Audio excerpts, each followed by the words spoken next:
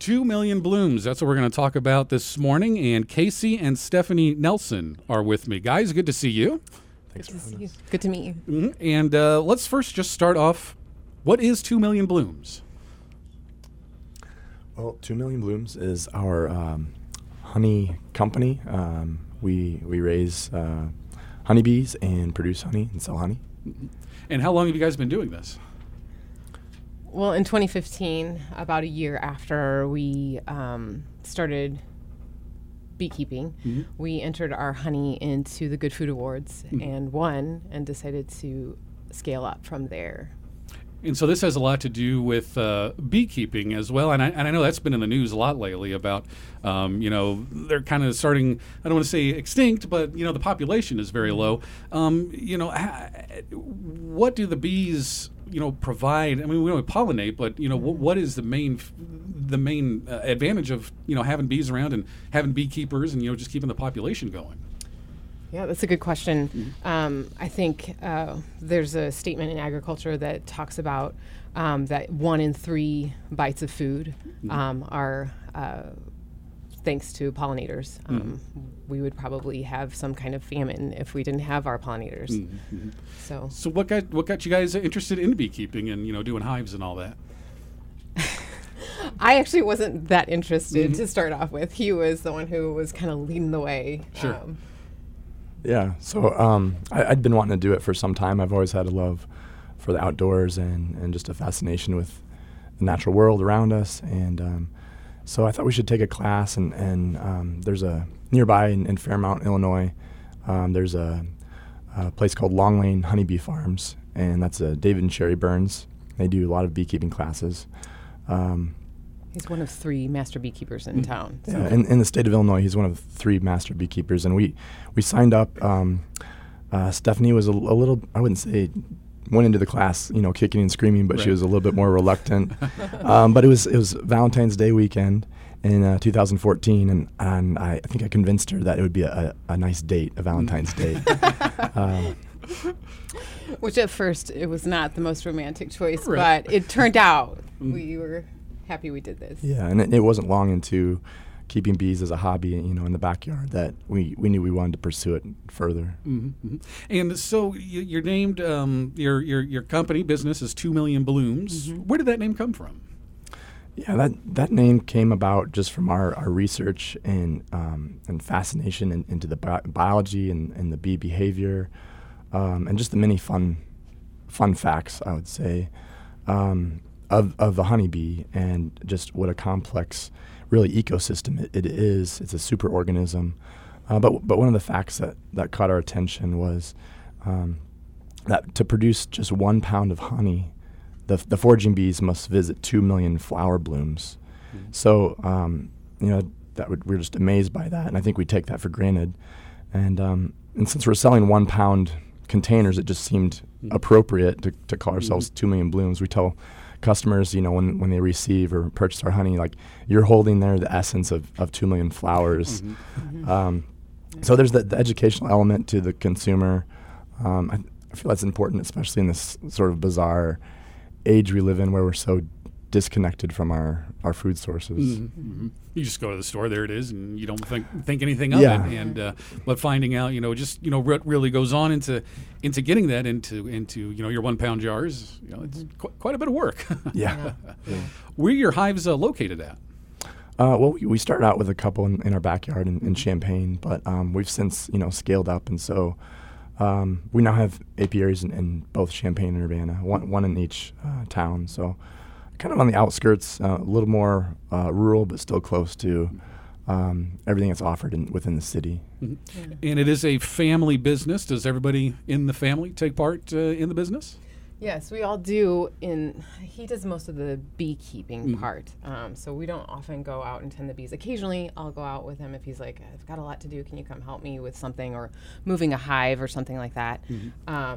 But the big part where we all participate is the harvesting. When we extract, his dad will come down and help pull the supers off, and we'll all be in our friend's big garage and extracting honey. So, now, how does that process work when you do harvesting? I've seen they take, it looks like a putty knife on the comb and they're scraping stuff off. How does that process work? Yeah, the first step is to remove the wax cappings that the bees will place over each cell, which is filled with honey.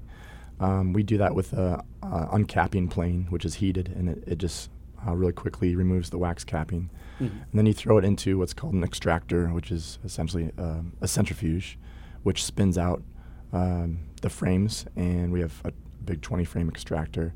It takes probably 20 minutes to extract 20 frames, and then you just remove them, load back up again, do it again. So it's an all-day affair. Yeah. Talking with Kacey and Stephanie Nelson with 2 Million Blooms. How does this honey differ from the stuff we buy at the store, the grocery store? Good question. A lot of actually, with the movement towards better foods, there is more unheated, unfiltered honeys appearing in the stores. But a lot of the grocery stores sell honey that has been ultra filtered, ultra heated. So it's taking out all the eco stuff like the pollens and the florals, the flavors. And a lot of times it's cut with water or corn syrup. And so it's not quite the same. And a lot of people will say, well, I don't like honey, but it's because that's the kind of honey that they've had. They've not had real honey. And so all that processing, like you said, that just changes the flavor, and people really don't know the difference just because they've never had it before. Right, and also the health benefits that a lot of people claim they have with honey, with the pollens being removed, there's no longer the benefit. It's not there anymore. So what are the, you said the health benefits, what are that you can get from, your honey compared to the store-bought honey? What are some of those health benefits? Well, or is it just the natural ingredients that are in it? Yeah. So actually, it's interesting. We were reading about from May Berenbaum's book, Honey, I'm Homemade, and she's talking about the antioxidants that are in honey. There's 7 times more in some honeys than in any other sugar source. And so that's one of the benefits. There's also a lot of people claim that their allergies are benefited by the small doses of the pollens that they're allergic to. Those are, and then also we have a couple customers who they use our raw honey to make elderberry syrup, which is sort of a preventative concoction. Yeah.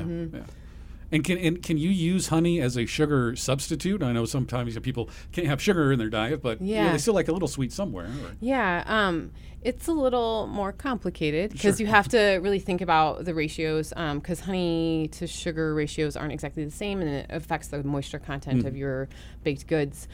So there's certain, I think it's 3/4 cup of honey to 1 cup of sugar, and then you'd want to add baking soda to kind of balance out the sweetness and the acidity and everything like that. So, if somebody's wanting to try out your 2 Million Blooms honey, where can we find it at? Yeah, there's a few places. The Land Connection Farmers Market in downtown Champaign. We're there every Tuesday, most every Tuesday throughout the summer. There might be a couple we miss, but also Prairie Fruits Farm and Creamery. They carry our product in their farm stand. They call it the Real Stand, along with a lot of other locally produced foods. And then online at 2millionblooms.com. And do you produce anything else other than honey, or is this is it? This is what we do? That's a good question. Our girls we're wanting them to start their own little businesses, and although Agnes is just the honey straws, and so that's still honey. But we've got a big wax melting tank, so we're hoping to make some lip balms with some of our wax products. Okay. And then also I currently make just scones, but I'm working on some granola. I want to have some honey in that granola, and then I've made some honey cookies before. If there's any place, somebody, this sounds interesting to them, want to use honey, with their baking or whatever, are there resources they can go to that are, honey-based cookbooks or recipes or anything like that? May Berenbaum's book, Honey, I'm Homemade, is like a great one. And May Berenbaum's a professor here at the university. And so she's world-renowned entomologist, and it's a fantastic book. Lots of. And can you like with can you do a variety of honey, like a different flavor or a different texture or anything like that? Yes. Actually, we brought some honey for you to taste if you wanted to. Okay. I don't know if we have time right now, but the spring honey has a really different flavor from our fall honeys. The spring, you're going to gather like the bees are going to collect more like your dandelions and your clovers and your trees. And in the fall, it's going to be more your goldenrods. And so the flavors are really different. The fall tends to be more robust in flavor, and the spring's really light and floral.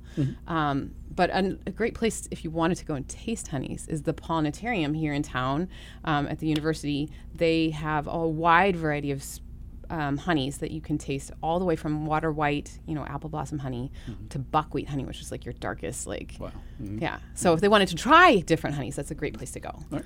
So. Kacey and Stephanie Nelson, 2 Million Blooms. You can find their products at different areas, and of course the Champaign Farmers Market put on by the Land Connection. They're there almost every time they have that market going on. Thanks, guys. Thanks for coming in today. Thanks a lot. Thanks for having us.